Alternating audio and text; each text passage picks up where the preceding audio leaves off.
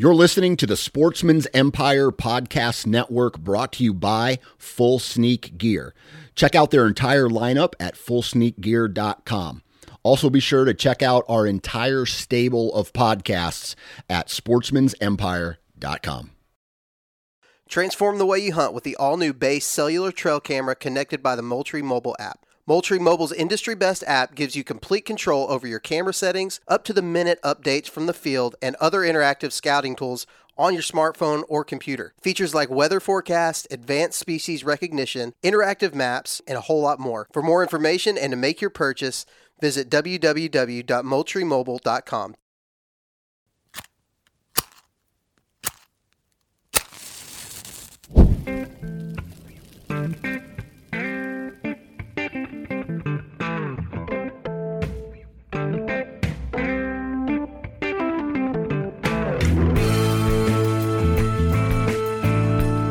Welcome to the Huntavore podcast, powered by Sportsman's Empire, where we celebrate the hunting and fishing lifestyle through the utilization and consumption of our wild game. No egos, Fork in hand, beer in the other. no status, A piece of red meat on a hot grill and turn it into a burnt offering. just catch it, cut it, cook it. Episode 113, Utilization Beyond the Meat with Stevie Funfer.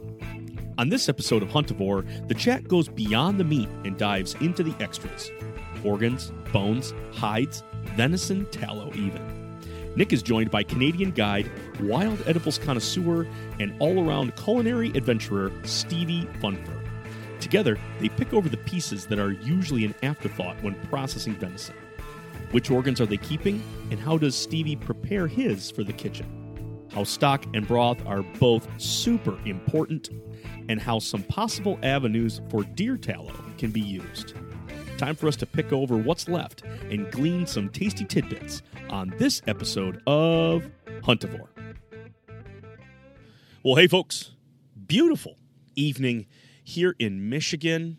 Man, it's, we've been playing with this up and down, this like rain and no rain, and then it dry out for a little bit, and then we get a teaser of some cold temperatures. I think winter's serious now. I think it's got us first pushing coming in. It's going to start with a little liquid, and then it's going to turn to some ice, and then we're going to throw some snow on top of it. So I think winter is really tightening its grip. It's actually here. Are we going to have a white Christmas? I think I said that the last episode, wondering if we are. It's getting more and more that way. But folks, I am here tonight with somebody who is super fun to talk with. I mean, just getting online with him, we've already had a good time here for the past 5 minutes. He's a brother from up north. He's up in the Great Wild up there of Canada. We're talking with Steven. You may know him on Instagram as Stevie Funfer. Steven, thank you so much for coming on the podcast tonight. You told me it was like negative 15 centigrade up there in Canada. I'm not sure what that is, but it sounds cold. Oh yeah, it's cold. We got a cold front that just moved in, and hopefully for anybody who didn't get their deer yet, that's good news. Tomorrow's the last day of the late archery hunt, so good luck, brothers out there. But yeah, it's cold, minus 12 centigrade. I don't know what that is in Fahrenheit. Sorry, I can't do the math. We're metric up here. But it's cold, and it's snowing, and it's about damn time. Well, good. So you're getting some cold temps. Maybe it's a little too early to get on the ice. Are you getting any ice fishing in yet, or is it still a little early for that? It's a little early. The ice is just starting to form on my lake anyway. The season here is reliable January 1st, pretty much. It can vary year by year. And with the climate change stuff, last year I couldn't get clients out safely until I would say the 9th or 10th, which was kind of a first time ever for that, like that I can remember since I've been a kid here. So that was a little freaky, but it's on the way. It's freezing over, and it's just a little thin yet. Gotcha. Well, Steve, give us a little intro as to who you are and what you do. If anybody's been following along with his Instagram, Steve's got his foot in just about everything, and he provides a wealth of knowledge I tell you, like, jack of all trades is, I feel that doesn't quite do you justice. What do you do, Steve? Well, I was in the music business for many, many years before I got back into the outdoor stuff. But my history is that my family's business was a hunting and fishing camp. I grew up out in these forests and on these lakes guiding. I was literally on the water with clients when I was 9 years old. It was a different time. Yeah, wow. Folks can't even imagine that today, right? But so I grew up out in these forests here in Halliburton, Ontario. And I was away from it for a real long time. I kind of lived all over the world as working and touring as a musician, like a hired gun for many years. And then I got into the studio business and had some studios kind of all over the place in Europe and Morocco. I had one in Hong Kong, etc. And then I moved back to Canada in 2015 and did like a kind of a big pivot back to the outdoors. I kind of lost my connection to these forests, and I really felt it real strongly when I came back to Canada. And I came up here for the summer after my divorce thinking, I have this place here. And I was thinking, oh yeah, I'll spend the summer up there and it'll be great.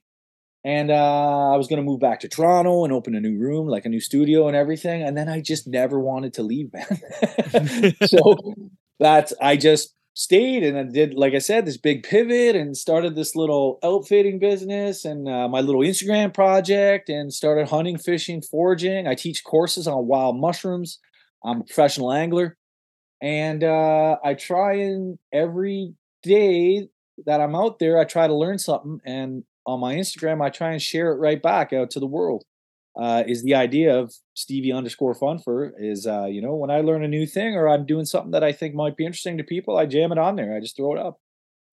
That's awesome. And what a story too, to go from, a life altering change where, yeah, you're a little bit on walkabout at this point. Yeah, man. You're looking for, man, 100%. How do I anchor myself down, and how impactful the outdoors really can when you get away from society, when you unplug, when you get away. Shoot, here I am wearing headphones and talking to a microphone. When we get away from right? technology, yeah. Who am I? Still part of it.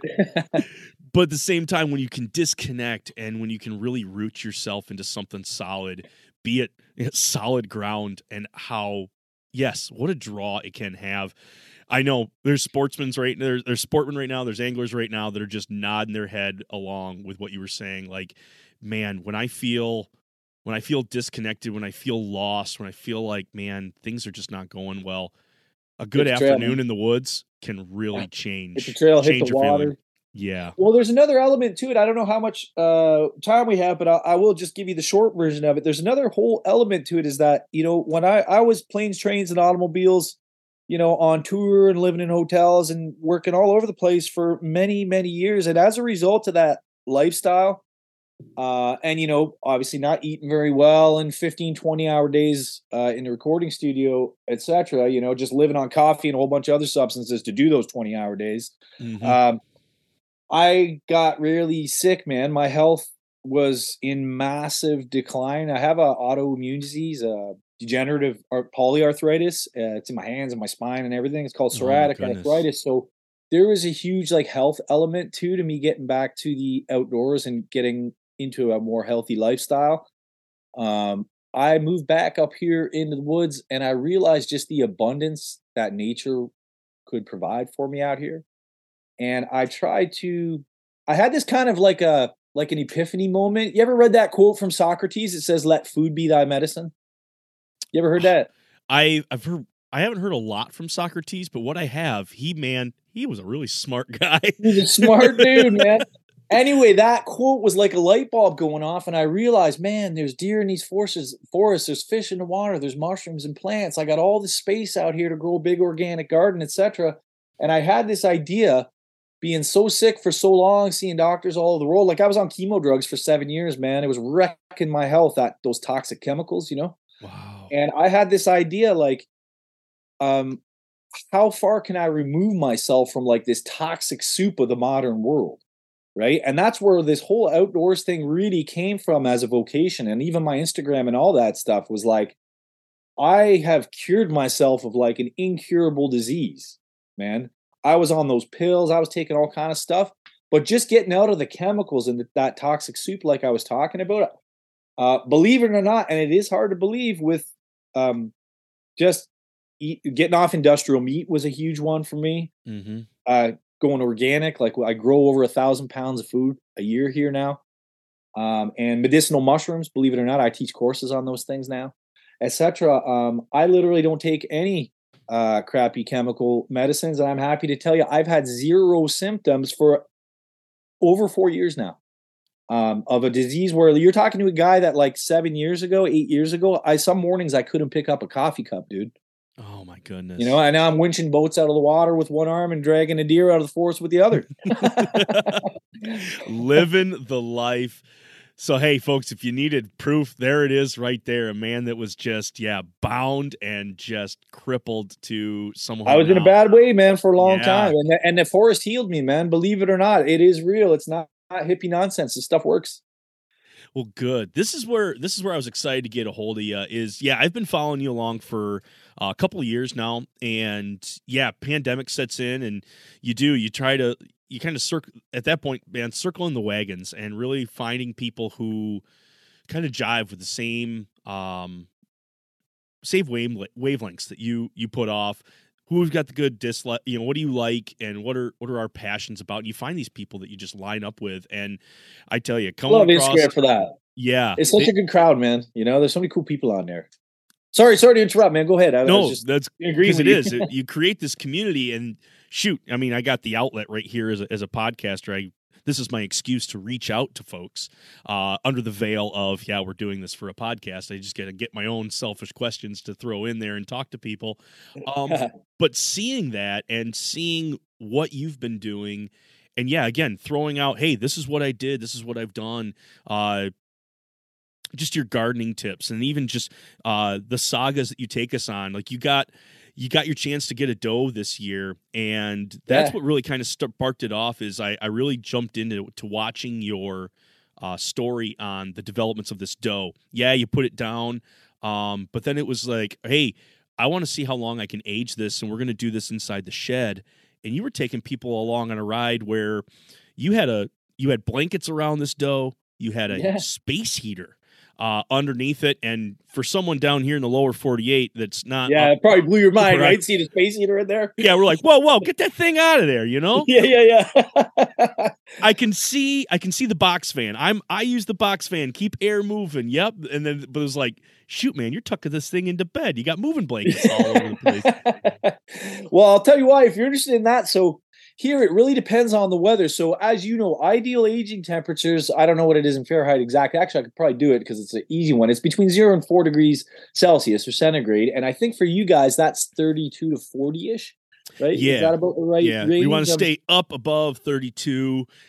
34 and not much above 40. Yeah. But 40 is kind of like that, like maxing cutoff out. mark. Yep. So here, it depends on the weather. There's years where I just let it hang right outside. Literally on my front lawn, I've got another gambrel out off a tree there. And when the weather's just right, I'll hang it out there. But I throw it in the garage because this year we had a serious cold snap. And again, I had -12, -15 centigrade, and I didn't want to freeze that deer. Right. So I have the opposite problem of guys down south who are like probably thinking, that's crazy, man. You're wrapping it in like packing blankets and throwing a space heater. I created a whole microclimate in there.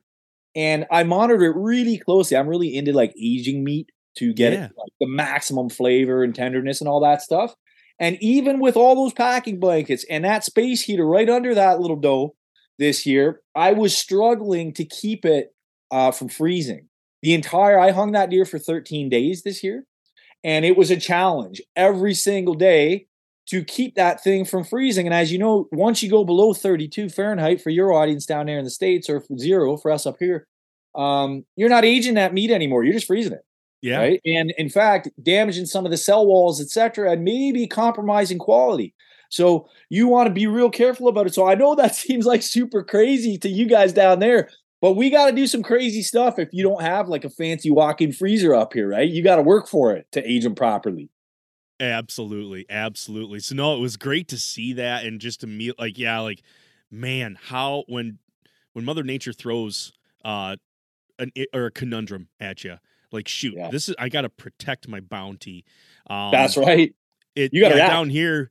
It's we end up with a lot of rain right in the time when you're like, man, I want to hang this up in an open space. So it's always like, the barn or the shed is always a good spot to do it. Keeping it high enough so that you don't get many barn cats if you're keeping it in a barn. Yeah. I've got a cement floor in mine, and so that actually acts as like a cold sink. So there was a couple days That where helps, it would get up to like 52 degrees at like the high point of the day, but I knew like if I got the fan blowing on it, it's going to stay dry. I got it closed up. I got it dark in the shade, and that big cement slab underneath it just would release that coldness to it. So it's like, all right, we're okay. Just nobody panic at this. And we were the doe and buck I got 10 days on, and then the doe due to life craziness, that one actually got a good 14 or 15 days because it spent a couple days in the fridge. That'll be the best one. Yeah, it was totally accidental, but both of them cut beautifully. At some point, like I could just take my hand in and slide it between the connective tissue. The thing wanted to come apart, and that's how I do it for the vast majority. I try to, like, just as a quick tip, if you have new guys out there, the less you can do with your knife, the better, the cleaner your results are going to be. I try and do that exact trick with my fingers between the muscle groups to just really end up with nice finished products and not like screw up with the knife, right? Exactly. It is funny too. You mentioned that, like, the more you can do with your hands, sticking them in there, separating it out. And even I've gotten into it too, where I'll talk to guys and I'll be like, I get a lot of field dressing questions. And so they're like, hey, how do I clean out this deer? How do I get it really good? I'm like, that's the number one fear I find in most new hunters, man. Yeah. You gotta get the butt out. You gotta get the anus out of there. That's the freaky part for a lot of people, man.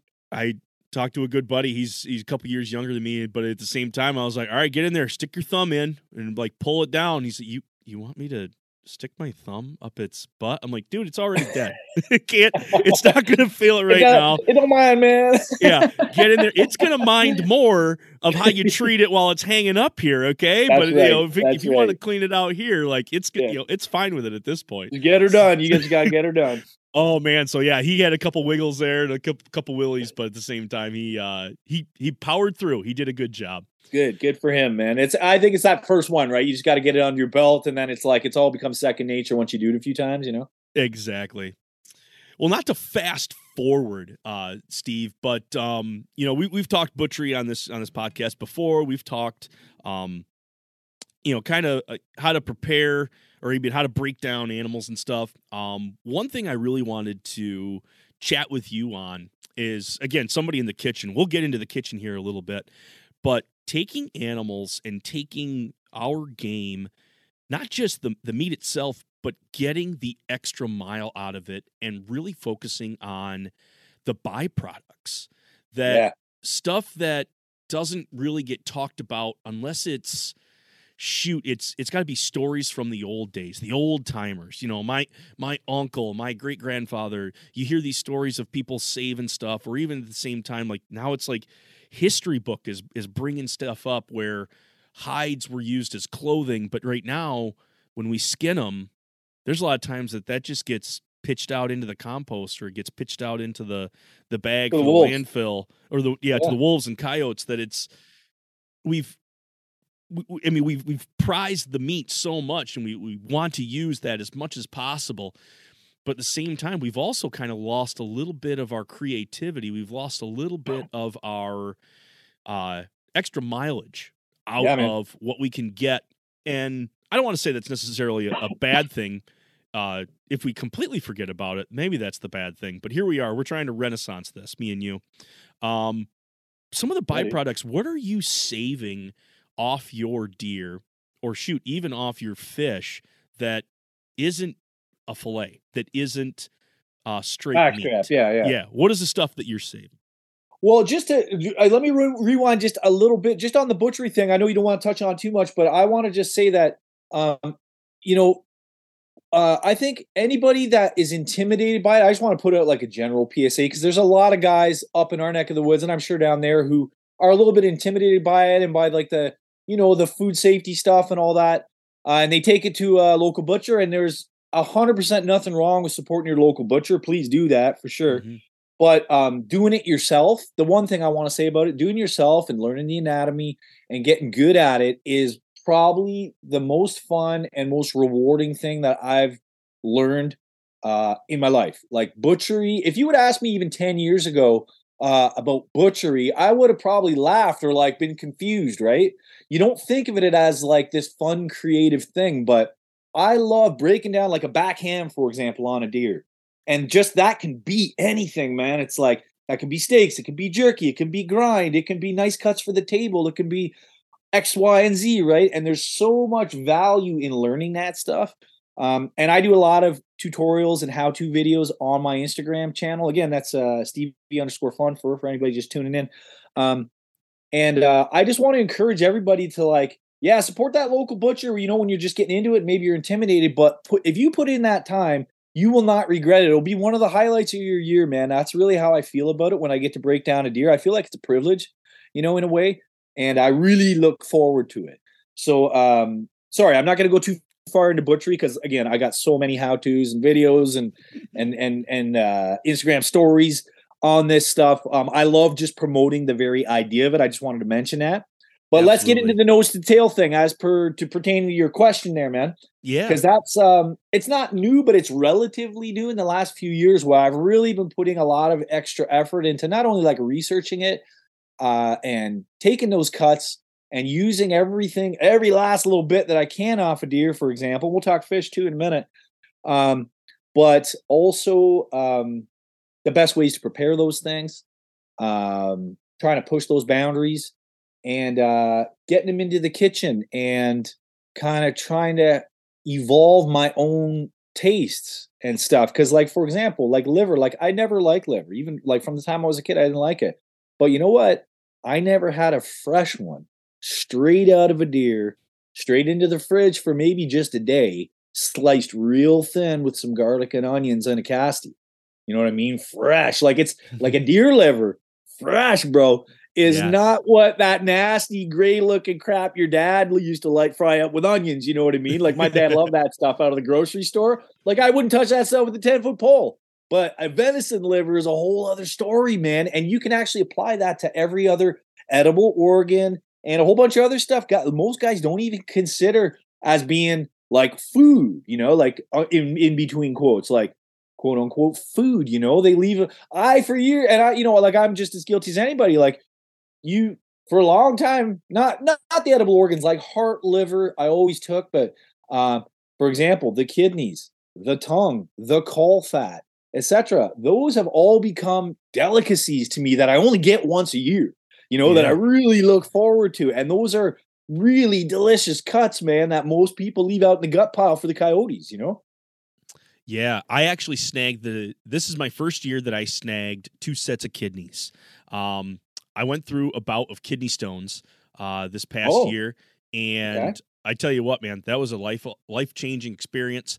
That's hard on a guy, man. Oh boy, I got done with surgery. They actually had to go in and pull one out. He did one of the like that big tanker, how it took that like hard right turn in the Suez Canal and got blocked. Oh yeah, up. Yeah. Mine did that. You know. Oh so man, they had to go in and get it. So here I had like this catheter thing up the wrong way of a one-way here, and I decided I was just so I need to get out in the woods, and my wife was like, listen, take the oldest boy out with you. He's been itching to go out.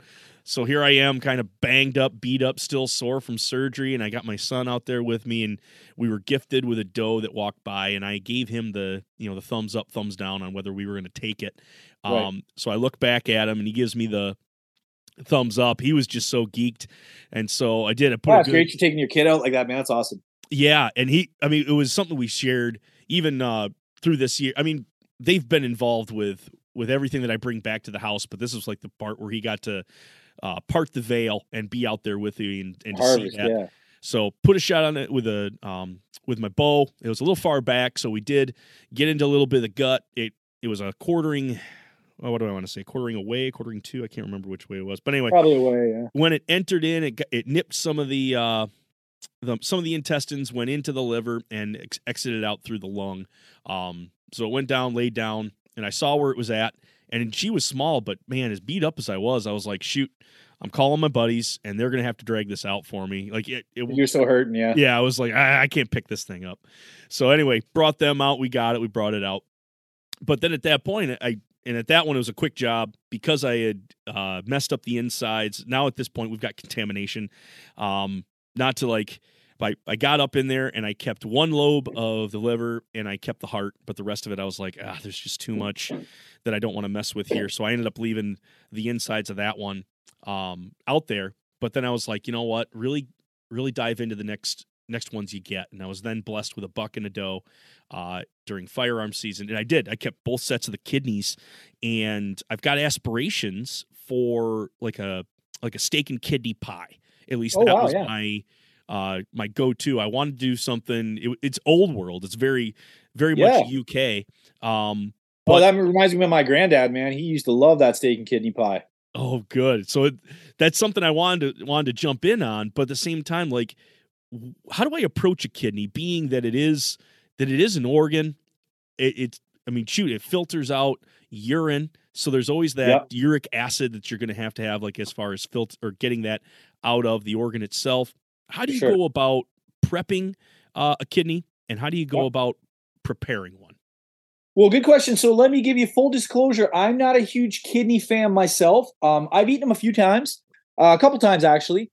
Like you said, it is an organ that filters pee-pee. Okay. So it does have a strong smell of the pee. Okay. When you pull it out and you first start to process it, and that can be removed.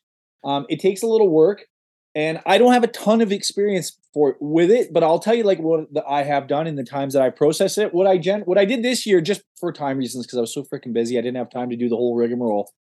So I feed them every year to the dog or the cat. They love them. So, at least it's a use, right? Like there anything that's a use is, I think, just a step in the right direction, right?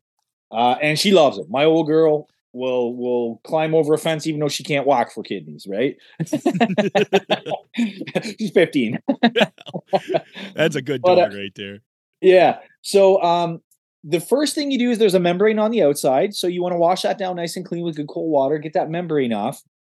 And then what I've done is separate them into halves and soak them in milk in the fridge for a few days and change that milk a few times. You'll see a lot of blood come out. It'll turn some funky colors a little bit, etc. You just keep dumping that stuff out and replacing it with fresh milk. That milk has acid in it and some enzymes that will help break that thing down and make it more tender as well. Like you could do with any meat and milk, actually. It's a great tenderizer of meat. It just takes a long time because it's not a chemical product that does everything magically and instantly and stuff, which is a lot better for you. So it's a little bit of time. It's a bit of a commitment, right? But then when you take it out, there's like a myriad of options. You can bake them, you can fry them, everything. What I've done both times is just fried it up with a little bit of butter and drop olive oil in the pan to keep that butter from burning, and a little bit of fresh rosemary and garlic, man. And it's pretty deadly that way. Honestly, it's pretty good. I tell you, when some of these cuts, even like you were talking about the liver being a fresh liver, fresh venison liver on this, we've got a whole myriad of dishes and directions you can go, but there's something about like keeping it simple. You just add the basics. It's a butter, salt, pepper, those three. Salt and pepper at every step. I don't know if you've seen on my channel. It's a thing like I keep saying over and over to people. I think it's the biggest mistake of home cooks is just put a little dash of salt and pep as you go with however much you think for that ingredient needs as you go along. Just keep doing it, and it'll always turn out perfect. Yeah. And here it is in Oregon, just kind of bouncing around there in some of the bubblies of the butter there, and boom, down the hatch, and you're going to enjoy it. And that's a great way, like with pretty much anything, like just if you got a cast iron pan at home, or even if you don't, like a little butter and a little salt and pep is kind of the way to taste things, especially if it's your first time trying something. Mm-hmm. There's kind of like no better way. And it's honestly kind of like just one of the best ways anyway to eat anything, I think. Really taste it, Yeah.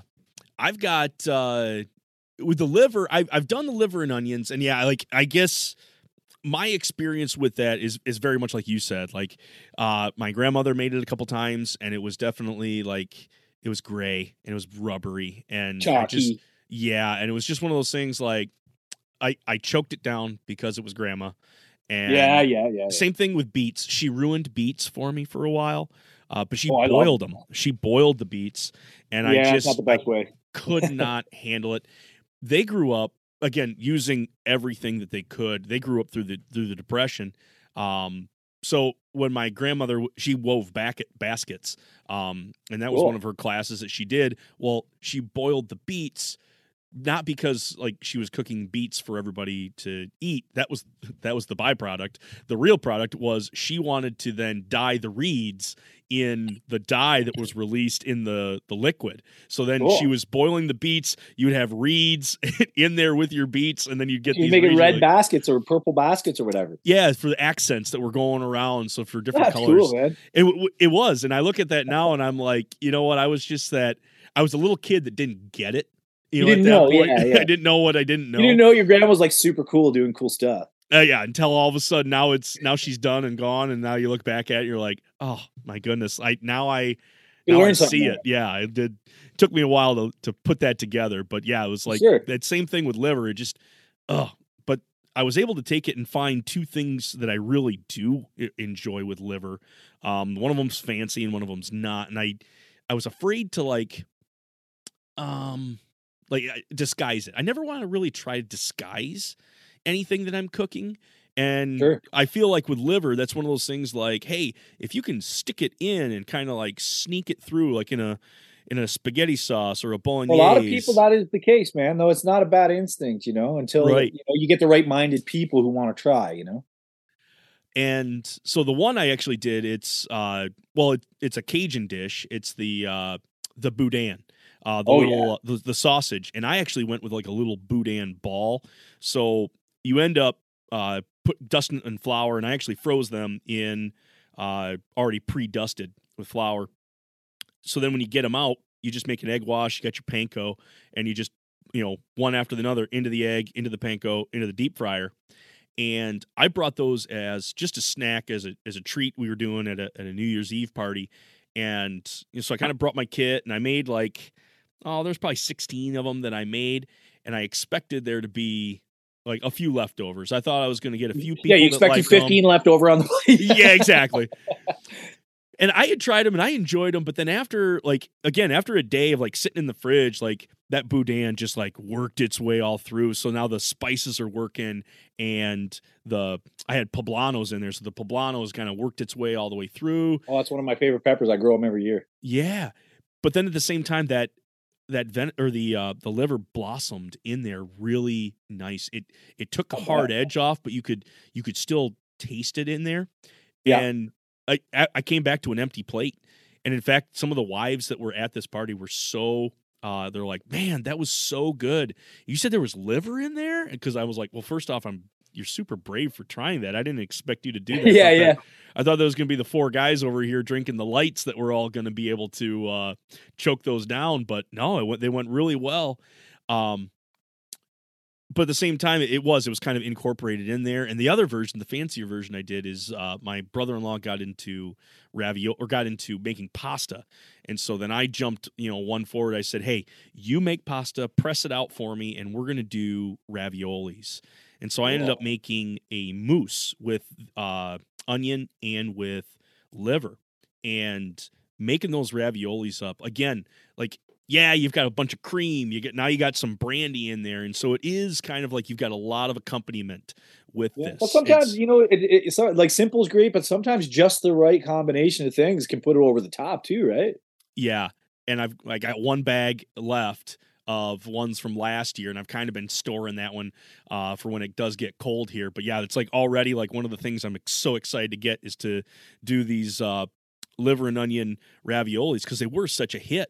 But yeah, you had so many different things accompanying it. It didn't totally hide it again. Like if I told you, hey, this is liver, there's going to be liver in there. You're not going to get rid of it entirely. But at the same time, like, well, nor do you want to. If it's a good fresh venison liver, man, I want to taste that, man. I hear you. Yeah. So anyway, that's my story of liver, and it's sounds very similar from yours, where it's like I came from a world of this like liver gross. Well, this needs to live out in the woods. Yeah, forget about it. Gross, man. But then, I gotta if I could just give folks who are listening a quick tip on liver. I did another whole how-to video series. I don't know if you caught that one on processing liver when it's fresh, when it comes right out of the deer. The liver is another filter organ. It's probably one of the most nutritious pieces of meat or, organ, offal, any mammal. If you ever watch wild wolves, okay, get on YouTube, watch wild wolves, watch what they fight for. Okay, it's the liver every single time, and there's a reason. It is the most nutritious thing that you can eat. Literally, it's so packed full of vitamins, minerals, etc. But it is a filter, and a lot of that chalky, gross taste that people could describe as off flavor or unpleasant or whatever is just the sheer amount of blood that organ holds. Its job is filtering blood. It works 24/7 for the entire life of that animal to remove toxins, right? And so when you shoot that animal, whatever toxins it was filtering at that moment get locked up in there, all right?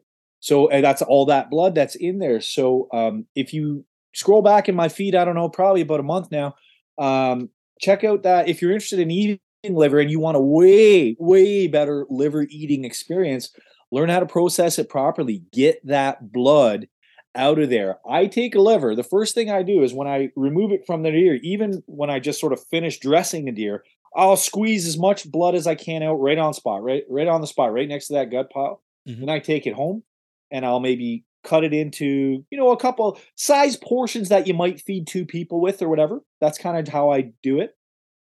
And then I soak those things in cold water. I'll put them in a great big giant bowl, soak that in cold water, and repeatedly you will see that bowl fill with blood.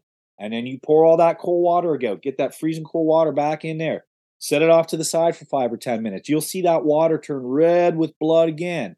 And you can do it. And every single time I dump it out, by the way, I'm re-squeezing those cut pieces and getting even more blood out of it. Then soak them back in the cold water again. And that thing will fill up like literally 10 times. It's a bit of a time commitment. Yeah, but if you get the most amount of blood out of that one particular organ, kidneys are kind of the same, actually. If you get that blood out of there, that liver becomes a whole different eating experience, like on another level. Like Michelin-starred French chefs will frickin' fist fight each other for that, right? Like that's the good stuff, man. You put in the time, that liver will pay you back, man. And it is, like I said, probably the most nutritious, if we're talking about like what's good for us to eat out of a deer, piece of meat in that animal. There you go. It is funny, like you mentioned, like what are predators that bring down an animal? What are they going for first? Or even the scavengers when one just kind of falls and collapses, and now it's always the organs. Yeah, they're opening up the inside. They're never ripping off the hide to go for the straight. They're not going for the back strap. They go for that last, man. They go for that last. This is, you were talking earlier about what I thought was interesting about, like, kind of a renaissance and bringing back lost knowledge, kind of. You were touching on that. This is stuff that our Aboriginal ancestors have known since before there was written history, man, is that the good stuff, the really good stuff, is on the inside. Yeah. Maybe that's why my ancestors kind of liked the backstrap, because we were usually late to the party. We had the shorter legs. Yeah, right. Yeah, right. Yeah, could be. Not that there's anything wrong with backstrap, man. It was just that this is as quick as I could get here. So yeah, that's perfect. No, I like a good piece of backstrap. I'll eat any part of a deer, but and especially the bone-in loin chops that I make. I don't know if you saw those tutorials, but how to cut them. Yeah, that's those, I reserve those for the special guests, if you know what I'm saying. There you go. Now, you guys have not been plagued with the CWD pandemic yet, have you? No. They say it's coming, but and there are some recorded cases in Ontario just last year.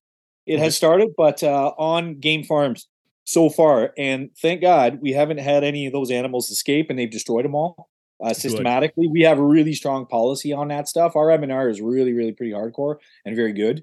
Ministry of Natural Resources and Forests. For those of you down south that maybe don't know what the M&R is, I don't know what you call it down there. But we don't go with ministry. We go with department. So we have the DNR. Yeah, DNR. Right. Yeah. Oh, you know what? I knew that. I just Anyway, I had a real long drive, as you know. Today, I'm a little tired, so I should have just picked that out. But anyway, so we've been very lucky. that we, as far as I know of, and there's people you could talk to that probably know better in terms of the stats, but as far as I'm aware of, we don't have a hunter reported case yet. Good. That's Yeah. that's a blessing. Don't get that stuff. Is if you have anything to do with it, don't ever get it, because that keeps me away from making the bone-in stuff. It's just using I guess the spine. I use the long bones. Good point, man. That's a good point to point out, because we don't have to think about that up here, but maybe you do. Yeah, I'm kind of on the front lines. It's in the county over, and it hasn't come its way here yet, but we're in the monitoring zone. So it's just one of those things, like, yeah, there's a lot of like little safety things that I'm really just thinking about, and like little extra steps here and there, and finding ways. Well, shoot, even my equipment. I did a podcast with a gentleman out of I think it was Minnesota, and basically through his work in the lab, they figured out how to deactivate the prion on non-porous surfaces. So, like plastic cutting boards and steel tables, and then like your knives. You can soak those in 50% bleach and water, and do that for 5 minutes. Pull everything back out and give everything a good rinse. What you've done there is not killed the prion, but you've deactivated the prion. It's not going to it's not going to continue to spread. It's still there. It's still working, but it's not going to multiply. But it you sterilized it somehow. Correct. So that was a thing that I was like, shoot, if anybody's doing their own deer, like, this is how you're going to be able to, shoot. Otherwise, you find out that your deer that you cut up after testing that it had CWD. Well, you got to throw out the box. Now you got to throw out the knives. Now you got to get rid of the table, and it's just like, shoot, you're done with that. That's not. Nobody could afford to do that, and so now, knowing this little bit of information and helping home processors do this, it kind of like, all right, so I got to make some adjustments with my equipment that I'm using. I can't necessarily use the old trusty, maple and oak block cutting board, here. But at the same time, like, well, I can just switch out for something non-porous, and that way I can go ahead and clean that off. So, no, you guys don't have it. Don't get it, because it does bring a bunch of headache. You mentioned the bone-in cuts, so that's a risk as well. You doing bone-in cuts? Because I do ribs every year. I actually really like them. I think I found like the best way to cook them. I do a lot of bone-in chops. Nice French cuts, or even a lot of times I'll just leave all that rib meat right on them, because I love just like chewing that off there. That's a good chew for me. I like that. Yeah. So it's a thing you got to avoid, right? Is that what you're saying? Well, it's a thing I avoid. The marrow? Is it the marrow? Because I love eating marrow. Like, I make ossobuco like a mofo, man. Like, I love the marrow of a deer. I love marrow in general. Yes. It is from the brain cavity, the skull, all the way down the spine to the tail. So it's not necessarily like marrow. And it can infect the ribs. It can get into ribs. I haven't heard ribs. They are close to the spine. I ended up cutting. They connect, I guess. By tendons, but still. But anyway, because as long as the way that I've read it, and the way that I take care of my processing, is that I just try not to get anywhere near the spinal column. As in, I don't want to. In some cases, like when it's finally getting to that butcher down point where I'm to have to take the head off, I'm breaking into that, and so now I'm going to then take that knife and go right through the process. I have my bleach right there, go through the bleach process right there. I got 50-50, drop it in, 5 minutes, put it on timer, pull it out. Then like when you're cutting through that big yellow nerve that goes down the back, you're worried about that part. Right? Yes, and it's that nerve in the brain. That's the hot part that I am like, this is my ground zero where I can't play around with. Now, when I get to the point of like, all right, I'm taking quarters off, or I have, I've got my long bones, essentially the femur, and away from there, I use full advantage of those bones. The ribs, I take a little saw and I just cut, and I'm probably like two inches away from the vertebrae at that point. I have done the French chops a couple times. They do take a little bit of extra cutting, and I just haven't yet found the audience or the event to use those at, because right now my kids are all super small, and they end up they don't appreciate it yet. They've had Well, I it a get a couple lot of times, new hunters but here. I get a lot of new hunters, like friends who are just getting in. Not a lot, but the odd guy that comes in, and I take it down south with family and stuff. And people who don't know wild food can be kind of hesitant about eating it. They have a lot of preconceptions about. Mhm. Unfortunately, in our society, people seem to think that industrial food is better. What it couldn't be further from the truth. Like, remember when I was I was joking about a minute ago about these Michelin-starred French chefs fist fighting each other over ingredients. That would be true of anything in my pantry or my freezer. Wild food generally, and wild meat specifically, is of such a higher standard and quality when processed properly than anything you're going to get in a grocery store. It's not been like some of these processing plants, man, they're doing 15,000 animals a day, man. Yeah. They're having to spray stuff down literally with ammonia because there's so much feces on it. You know what I mean? My deer don't look like that. You know what I mean? And it's a much higher protein and mineral and nutrient contents, vitamins, all that stuff. The meat is just better in general, but people don't know that. And they have these preconceptions about, stuff. Unfortunately, people think something isn't safe unless it comes in a plastic package on a shelf. Yep. White and plastic and foamers. They make everything look safe. Yeah. They give you that sense of everything's okay. Sure, but what they don't tell you is that that meat has been sitting in there for God knows how long, with all the toxic off-gassing happening from those plastics and foams, etc., saturating into there. We don't even have studies on this stuff yet, man. I've done this informal survey. In my business, like in outfitting and guiding and stuff, I get a lot of doctors who come out. Imagine that. Yeah, imagine, right? So I've done this kind of informal survey over years and years. I have some friends who are doctors, and I've seen a lot of doctors due to my condition, and I've been doing this informal survey for a long time now. And people would be shocked at how little actual training a medical doctor has on nutrition. Take a guess. So out of on average 8 or 9 years, a study that a doctor does, okay? How much time do you think they spend on nutrition? In other words, keeping you healthy. Oh, they probably have 3 or 4 courses that cover that within their entire doctorate.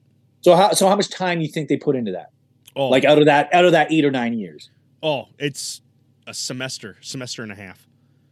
The average is under 10 hours. Really? It is less than 10 hours of actual training on nutrition to keep you healthy. It's not a doctor's fault, right? It's the institutions that form them. But they're there to fix problems, right? They know how to prevent them. I think a lot of them, but most of them really don't even have that training, man. So unfortunately, all that stuff filters down in society into, it's safe if it's in plastic, and it's been inspected by some government agency who doesn't even know the nutritional facts of it. Right? Honestly, it's the honest truth. It sounds like a goofy conspiracy stuff, but it's really not. This is based on this informal study, and actually, you can even Google this stuff. I've read so many white papers and things on nutrition just because of my own sickness and trying to heal myself. Yeah. And it's just kind of shocking how little information there is out there regarding wild foods and their benefits, man. Absolutely, and I think one of the big. Anyway, that's a whole rabbit hole, man. I don't want to go down a whole giant rabbit hole with you. I know you were here to talk about a specific thing, but just suffice it to say that deer that you have in your freezer that you harvested yourself, and you know where it came from, and it hasn't been jacked full of growth hormones and chemicals and stuff, sanitized for your protection, as they say, and all that, is much, much better for you than some piece of ribeye that came from some industrial source. It just is. Absolutely. And like you were saying too, there's a lot of informal stuff, like the informal study that you were referencing to, and then the more you're finding out that people, when they finally do put a study to it and they start to really look things over, they realize wow, what a powerful thing we have, especially when it comes to either wild foods that we're talking, or even just taking parts that we haven't even normally utilized that don't necessarily go onto the plate. Yeah, and that aren't popular. Right. The one of those I think actually has taken off boomingly is bone broths and stocks. That's 100%. That's one that really I think has gripped a lot of people as for really this is something we've missed out on, and that's a big part of cooking, but at the same time, you're talking about where you were having a degenerative disease that there's a lot of minerals, there's a lot of collagen, there's a lot of marrow or a lot of nutrient in those marrows that, shoot, I bet you with the amount of stock that you're making and consuming, that's got to be a big part of what's helping you heal yourself. Yeah. I bet, man. I think you're not wrong. But a lot of my thing is just getting as many chemicals out as I can and, trying to be as self-reliant as I can, in my life. But for sure that shoring up your own system with the very things that you're lacking, like when you have a degenerative arthritis like mine, it's polyarthritis, right? When you're putting all the stuff that's missing right back in, it can't hurt, right? Like, especially you're talking collagen and glucosamine and all these byproducts that are right in that bone broth.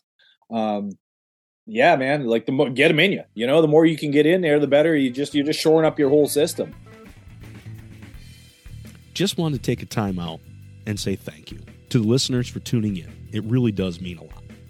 I would also appreciate that if you haven't already left a rating or review, to go ahead and do that.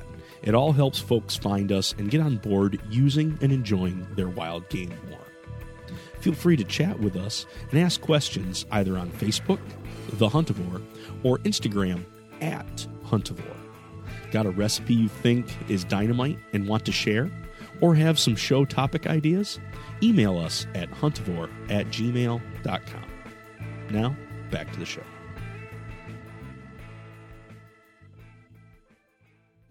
So yeah, you and I, we're breaking our animals down. We're going through the butchering process. Like we said, we're taking apart the hind leg, and we're left with the femur. We're left with the shin. We got the shanks.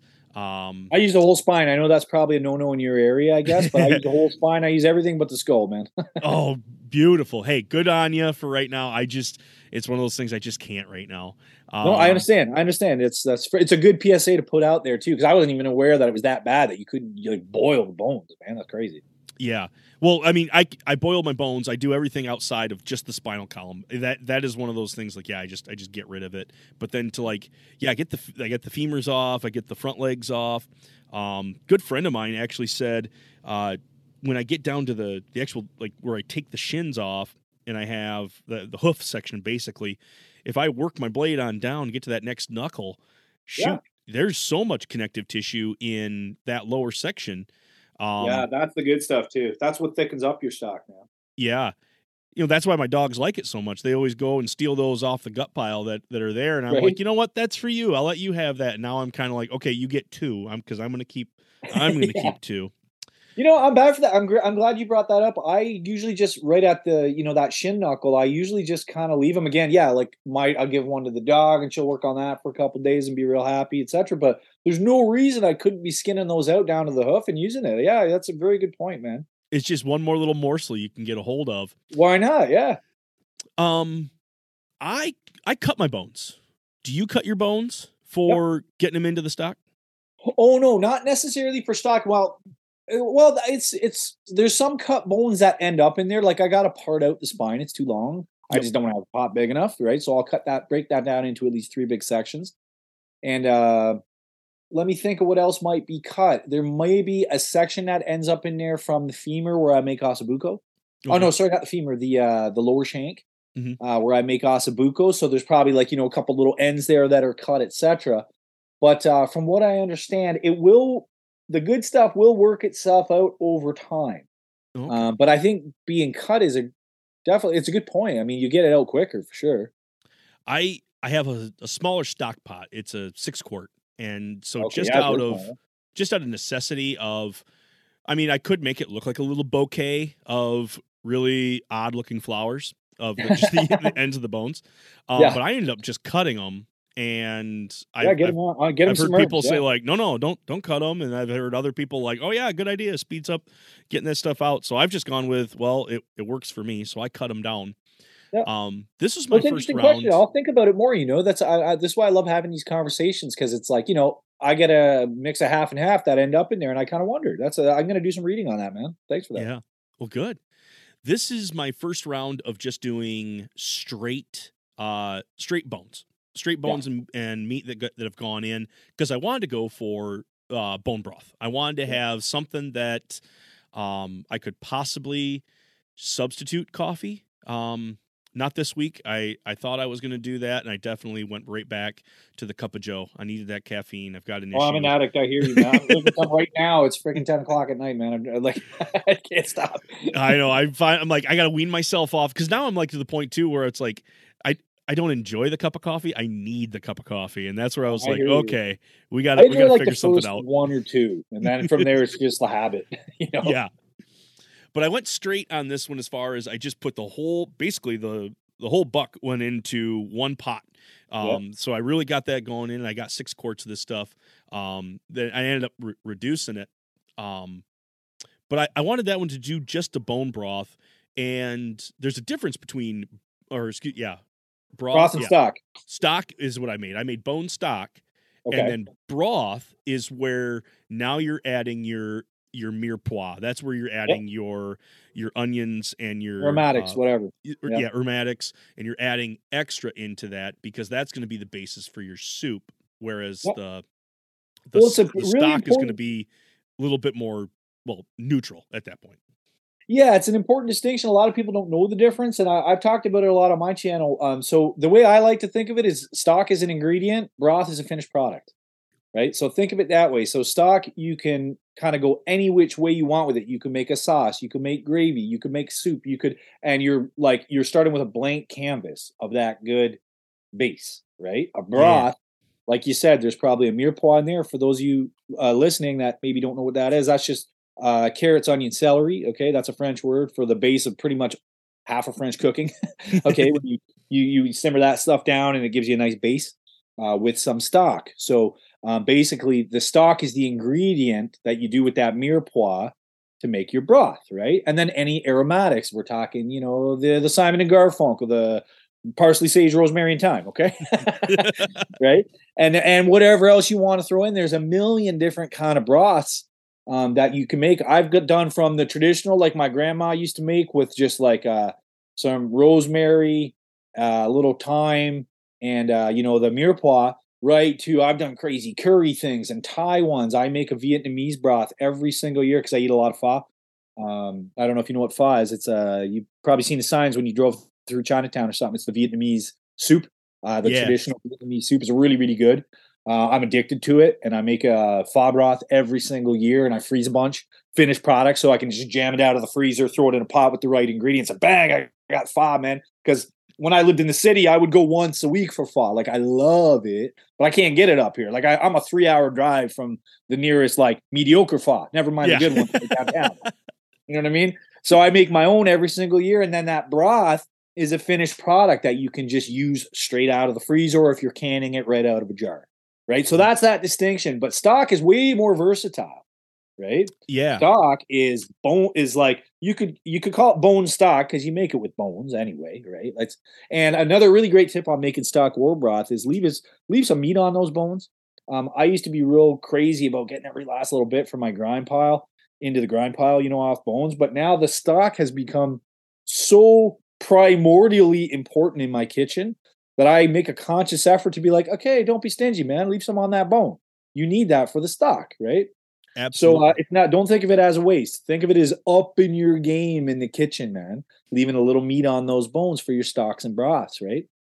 And then, with stock, it really is just simmer it down. Get up to a rolling boil in case there's any bacteria that's developed. I'll let that go for just maybe 5-10 minutes. And then it's right down to a slow simmer, just the odd little bubble till the next morning. And then another really good tip on stock or broth, and you should be making your stock, you should be starting with that base before you decide on what broth ingredients are going in. That's the way I do it. I get 2 big stock pots going is usually what I start with. I'll get all the goodness out of the bones. I remove those, and then I see how much liquid I'm dealing with to start dealing with my ingredients, my prep for what broth I'm making. I start chopping up stuff and getting out herbs, etc. Once I see how much liquid I really I'm going to end up with, once I simmer it, I can get a good idea once the bones are out. But anyway, the tip I wanted to give you is just on salting. So a good stock usually has some salt content in it, but don't do that till the very last Second, when you know, okay, this is concentrated to the point that I want it to be, then salt it to taste, because it's very easy to put too much salt, and then because you think you got a lot of liquid, but then you reduced it down by half, and all of a sudden you got to add water back in to make it usable because you oversalted it, right? Yeah. Always add the salt at the end, I think, is one of the best tips I learned about making stock. Yeah, I learned that lesson. With just like making a pot of chili. Like all of a sudden, you let it tick over for an hour or so on the stove, and it really does. Like every time you've salted each item that has gone into it, and then you add a little bit more, and then when it's finally by comes the to end. eat, you're like, oh, I need water here. I not to cool down just because from the spice, but now it's like dehydrating me as I'm going along. So yeah, man, for sure. So I hope I covered that for you. Was that your question about stock and broth? Did I answer it like the way that you wanted to, or do you have any other questions?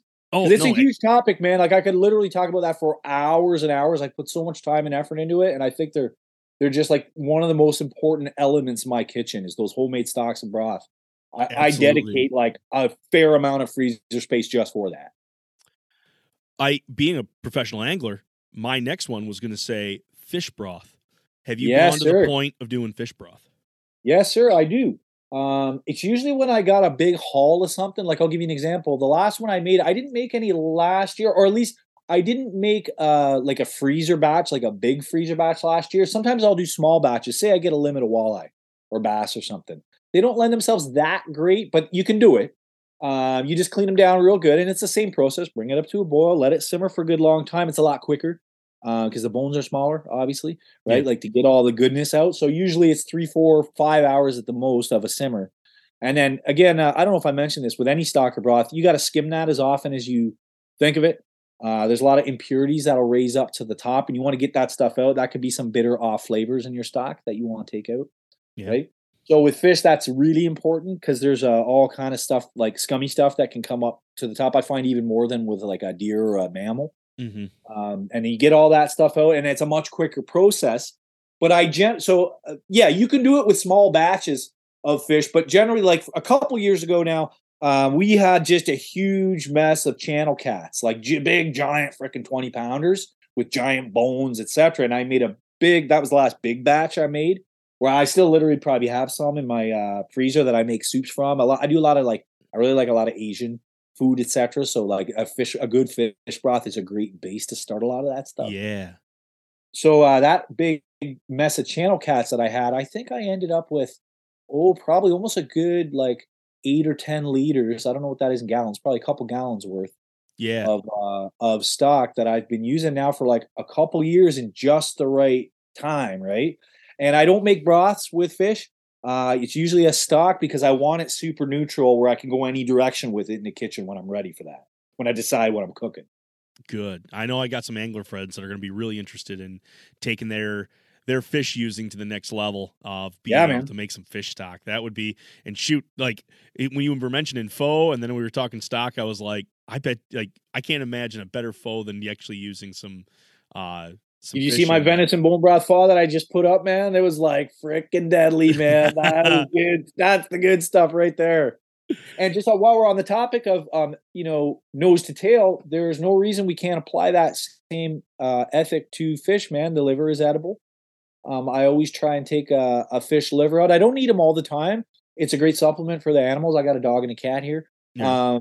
They're pretty fishy, as you might imagine. That. But, I'm a guy that likes strong flavors. Like I've actually saved them up and made soup and done some cool things. I've fried them up before. I've done all kind of experiments. I don't usually eat them that way, but I do try and harvest it just to, honor that animal and use as much as I can. And a fish is no different than a deer or any other cute one. Absolutely. I think it's kind of weird in our culture too, this thing where it's like the cute ones kind of get a pass on a lot of stuff, but like, but the fish that we can't relate to because it's such an alien looking thing somehow is just like, it's almost like we're not killing it. It's just such a thing in our culture. Like just yank a fish out of the river, but it's still a living thing, man. You should respect that thing. Yep. We throw it in a bucket on the dock and let the kids play around with it for a while. Like, right. You wouldn't do that with a deer. Yeah, exactly. Right. Like, isn't that a weird double standard? And it's like built into all of us. It's just because I think fishing is just such a cultural phenomenon, and like everywhere in the world, people do it with their kids. It's just a rite of passage. You don't think of it as such a big commitment like hunting, and Right. animals, and they're smaller generally, unless you're like, in Florida fishing sharks or something. Absolutely. Yeah, Yeah. there's we pick on the little ones. Yeah, well, all of a sudden we got to find Right? one that's Or the pick on ugly someone ones. your own. Yeah, or That's the what I'm ugly saying. ones. Yeah. But anyway, yeah, you could use the liver, and like with walleye, for example, I always make wings. I'm sure that's gotten a lot more popular in the last few years, but there's some good meat there, man. You save those things up. I always got a bag of walleye wings sitting there waiting for me, and I love battering those up in a beer batter and frying them up. That's all extra dinners, man. If you Yeah. save them up and you put in that time. And good dinners, man. Like that meat is really good and tender and tasty on a And walleye the wing. wings, these are the essentially the cheeks that It's we're talking behind the about. cheek. It's behind the gill plate where you take the pectoral fins, the bottom fins on a walleye in the front. Okay, yep. That's where you start that cut. I've got a couple how-tos again on my Instagram about how to go about doing that, or if you just Google it. It's become a lot more popular in the last few years, but that's a great sort of byproduct in the theme of our little talk we're doing here. Yeah. That a lot of people don't even think of. Like I didn't even know that was a thing, man. For years, I just started doing it a few years ago, and I've been fishing since I was a child, man. It's just that stuff ends up in the gut bucket and that goes out for the turtles. But we can use that, man. It's cool. That is. I would say another one that goes out to, well, we're gonna get back on land here a little bit, but this even goes for pretty much any ungulate that's out there. Utilizing more of the fat and the tallow.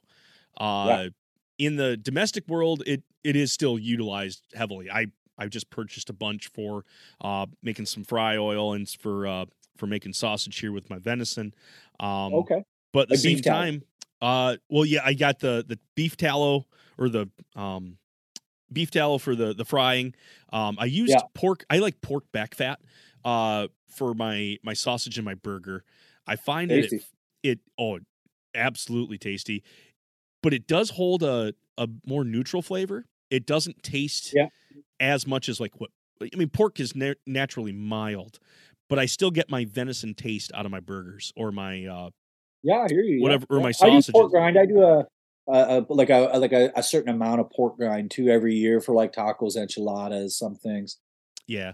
So I like an 80-20 just because it fries up nice, and my family likes that.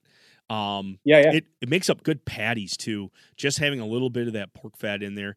If I go straight veni, I find that you need an egg. You need a little panko in there to roll it in to get yourself a patty made. And I'm like, just add a little of the fat in there. It's a little fat, yeah. It's made every day. I don't subscribe to the egg and all that stuff. I treat a burger just like a steak, But it's true if you do straight venison, it's not going to stick together for you too good. So I do use beef fat for my burgers. Okay. But I've done pork ones too. Pork are delicious, man. They're really, really good. Yeah. But some fat that it's really like a binder. But then when you get my buck had some fat on it. He was a young buck. He was rutting. I think he was kind of just pushed off by all the does. I would think he was still too young to really get in there. Yeah, get in there. He was Poor getting guy. kicked around. Yeah. I related with him a little bit, later in life because I'm kind of right. It's like me in high school. Like I thought I had a chance, but definitely no chance. Yeah. But the doe that I put down, she dwarfed the size that buck was. And then when big mature doe can have a lot of tallow, man. Yeah. Sure. I pulled that off, and I mean, how to boom. She had butt cheeks, dude. It was rounded. Yeah. Baby got back. Yes. And I skimmed off a lot as I was breaking it down. And as I was doing this, I had just gone through our last one. We're going to talk about another thing coming up here in just a minute. But I was already thinking ahead, kind of what you were saying, as far as gleaning everything you can off this. And one thing I've always just held back, or at least tossed away, is been the tallow. Mainly because it oxidizes quickly. If you're not gonna get a flavor that you're not really fond of, it's gonna be in that venison fat. It's also got a lot of I forget the name of the actual acid, but it basically coats all your mouth. It really provides that waxy texture. Yes. Yeah.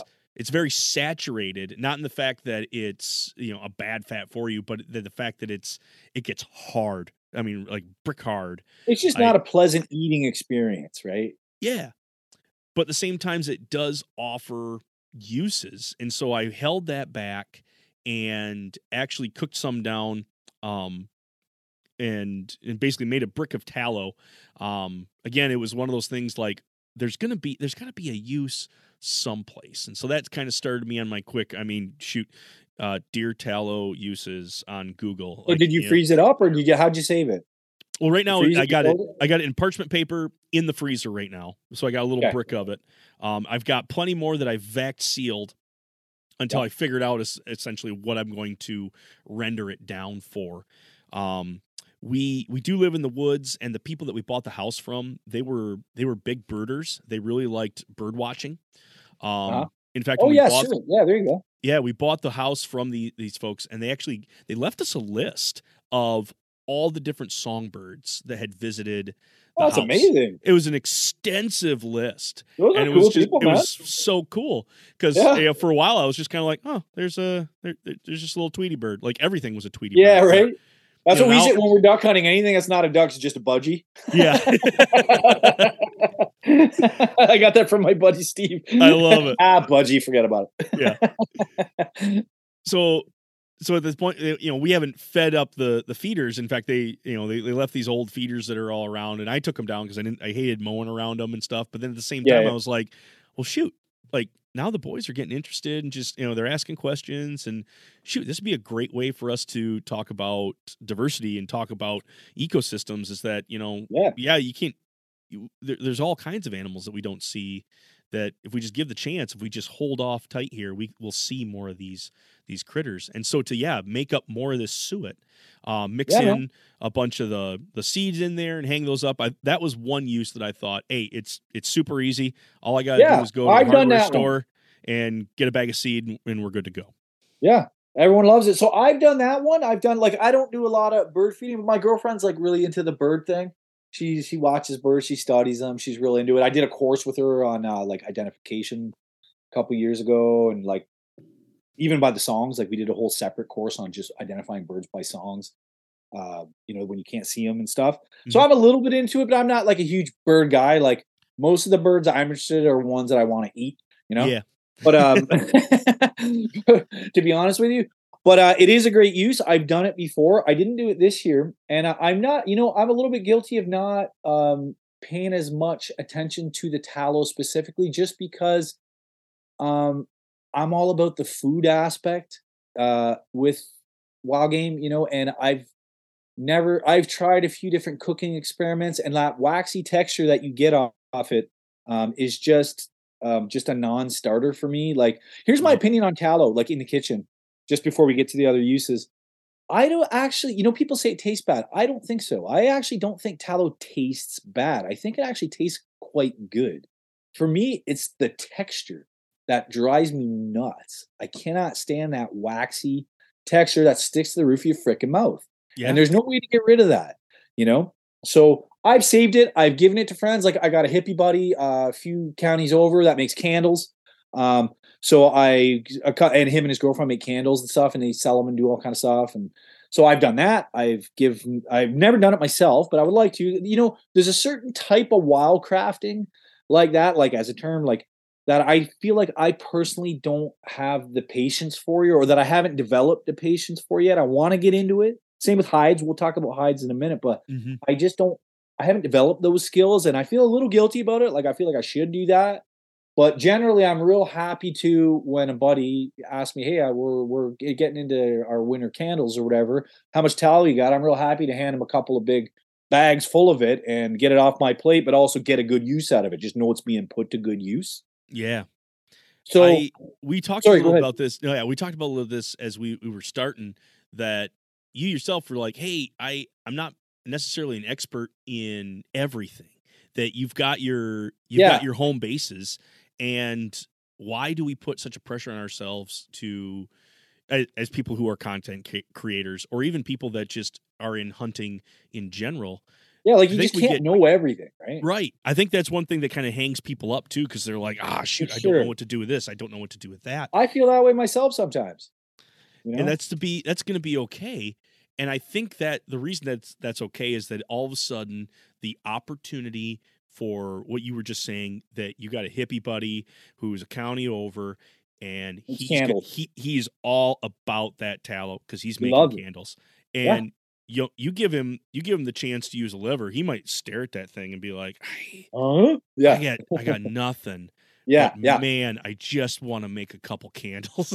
Yeah. I'm all about it. Right. Yeah. It creates this community aspect that I love that, your yeah. niche is going to fit in so tight with somebody else who's got their thing going. That, I mean, Yeah. shoot, we mentioned it even just with the Instagram that, yeah, you flock to people who are similar to you. That, yeah, we want to, circle the wagons and bring everybody in and, get a chance to know each other and what do you really like? And, Totally. but at the same time, like a lot of the stuff that I'm looking up is stuff that I don't know. I'm looking up, guys that are doing woodworking. I'm looking up guys that are doing different, bushcraft. I'm looking up guys who are doing automotive stuff. Shoot, there's stuff always going wrong with the car. And it's like, Right, I need somebody else to be the expert so that I can get that from them. So that was just in our talking as this came up, it was like, man, what a great way to like bring this all about is because, we're going to be dabbling in a lot of this. And your whole channel is just based on, hey, I learned something new. Come along with me. Check it out. Yeah, let's see if this works. Right? Like even my cooking stuff, like I have a big audience of just people who want to watch me cook and try things because it's like, the wild food thing, like 80% of my diet probably is wild foods that come right out of these forests and out of my gardens and stuff. That's like kind of an exotic thing for a lot of people, It's most people live in cities, man. They don't even have the opportunity to do that. They live vicarious through guys like us, right? Like to see that stuff. So it's like, like if you can share something with them.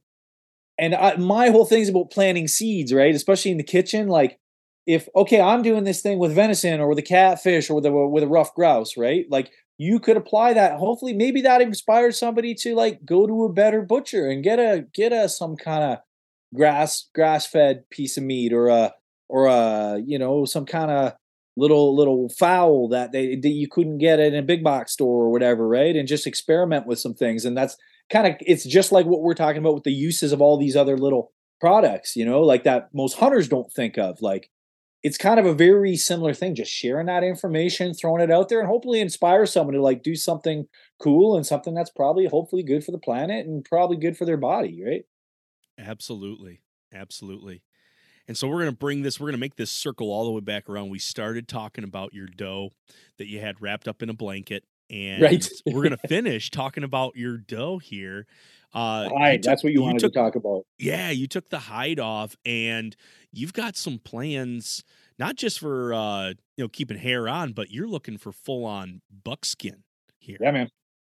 So I should qualify this by saying I have about zero tanning skills myself. And this is just to loop this back to this little bit of a conversation we were just having is like, it's like the tanning is again a real sort of time consuming, really involved thing that takes some, I think anyway, it takes some expertise and some knowledge and stuff. And it's just the kind of wild crafting that I think I don't naturally have the patience for, but I want to develop it over time. I'm going to work on it. But in the meantime, it's really just the last couple of years where I've wanted to stop just leaving them in the gut pile for the coyotes. Yeah. Not that that's a bad use. I mean, we need coyotes and wolves as much as we need as anything else in the forest for a healthy ecosystem.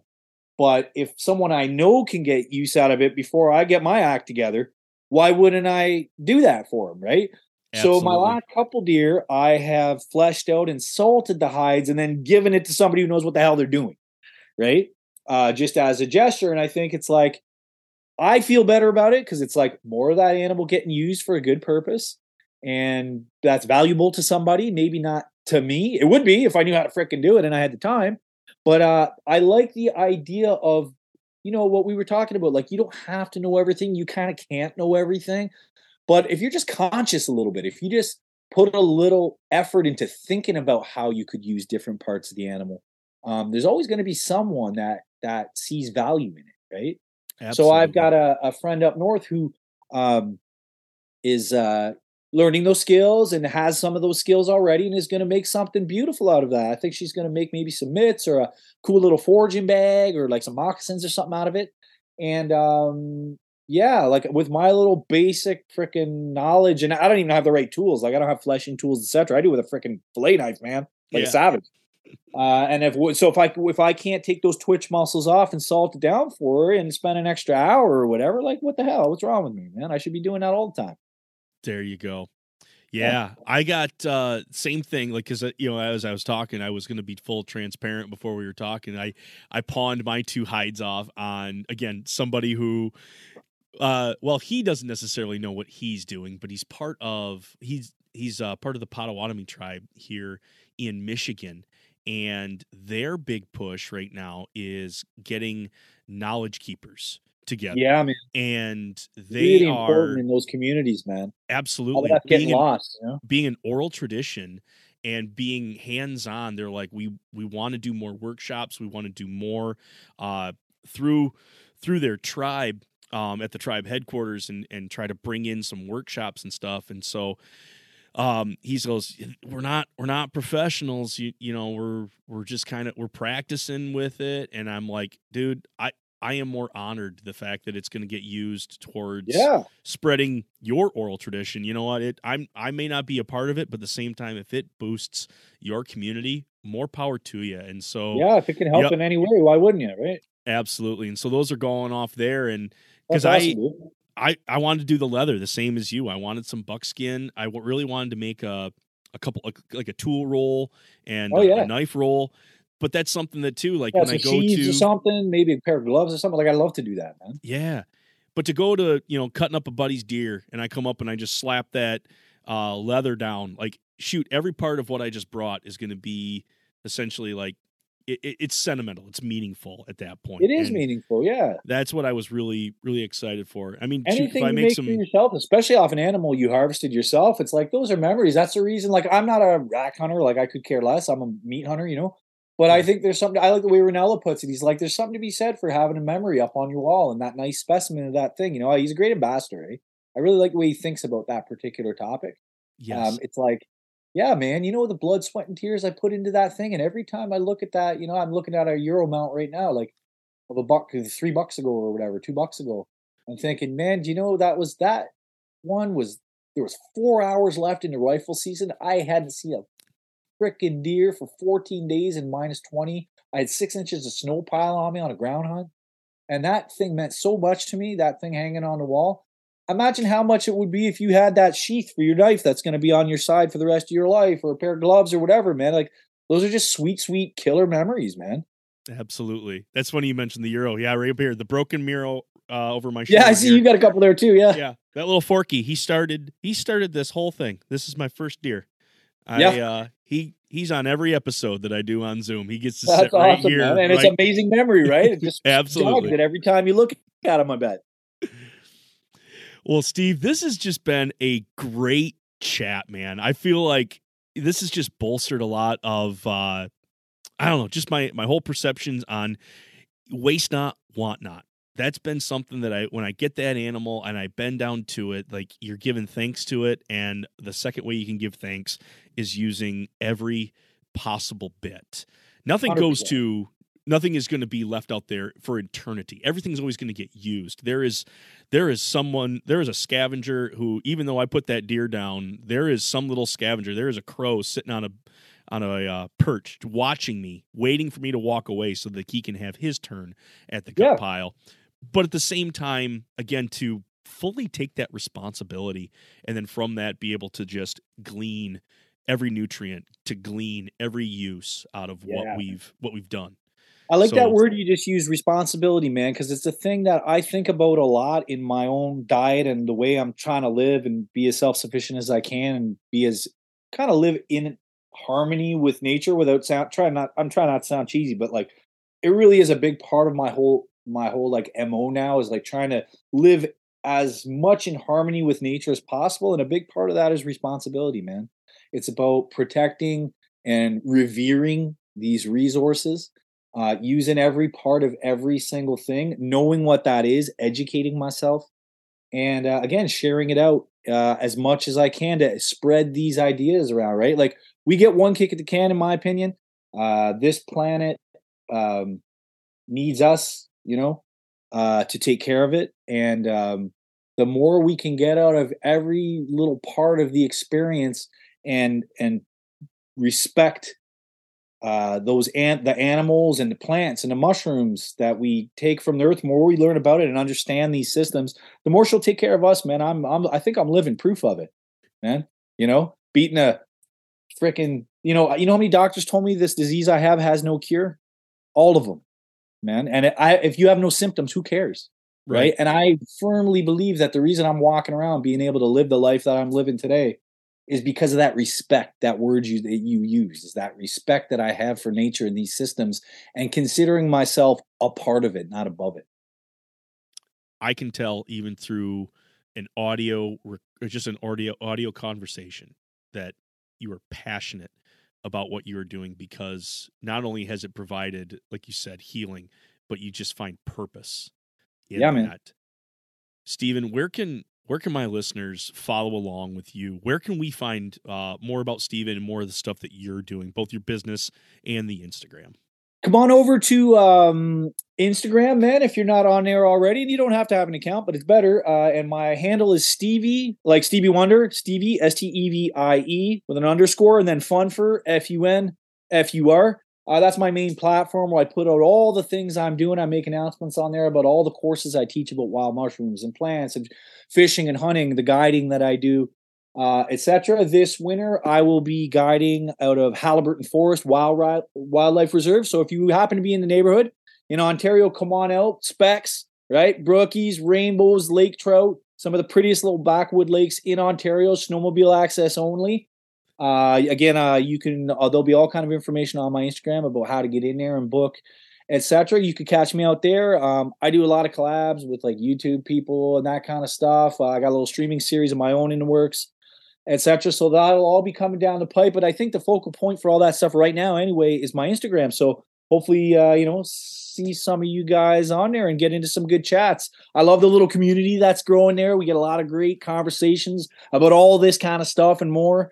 And it's growing every day, and I just really like being on there and doing it, man. Oh, and last thing I should mention is if you are in Canada listening to the Huntavore podcast, I just wrote my first article for Outdoor Canada magazine.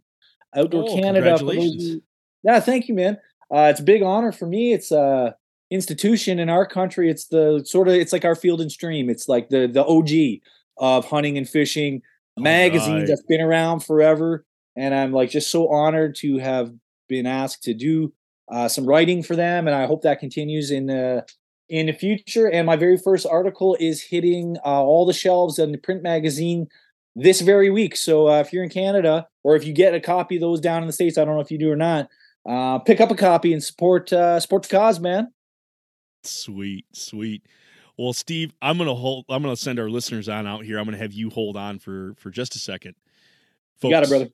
I have thoroughly enjoyed this conversation. Me too. Thank you. Before you sign off, let me say thank you to you for the invite. And this is a great podcast. I'm going to start listening to it on the regular. And thank you so much for inviting me. I've had an amazing time here, man. Thank you. Yeah, I tell you, when people get together and we get passionate about things and we really dive into just kind of some of the how-tos of what we're doing and why we do it, things just come out and you just have a pleasant time, and you glean a lot of information. So folks, if you've gleaned something out of this, make sure you kind of just put that into practice. Maybe the next deer that you get here in firearm season and late antlerless, maybe you save the litter. Maybe you finally get over that hump of staying out of that area, leaving it outside. Maybe it's just keep one thing, give it a shot. Maybe you've been thinking about the hides. Maybe you've wanted to try something to do with it. There's several resources, Stevie being one of them, that you can check out to see what's going to be my first step. But whatever your first step is going to be, or whatever the first thing that you're going to be keeping as a little bonus extra, make sure that the knife that you're going to be using is always sharp.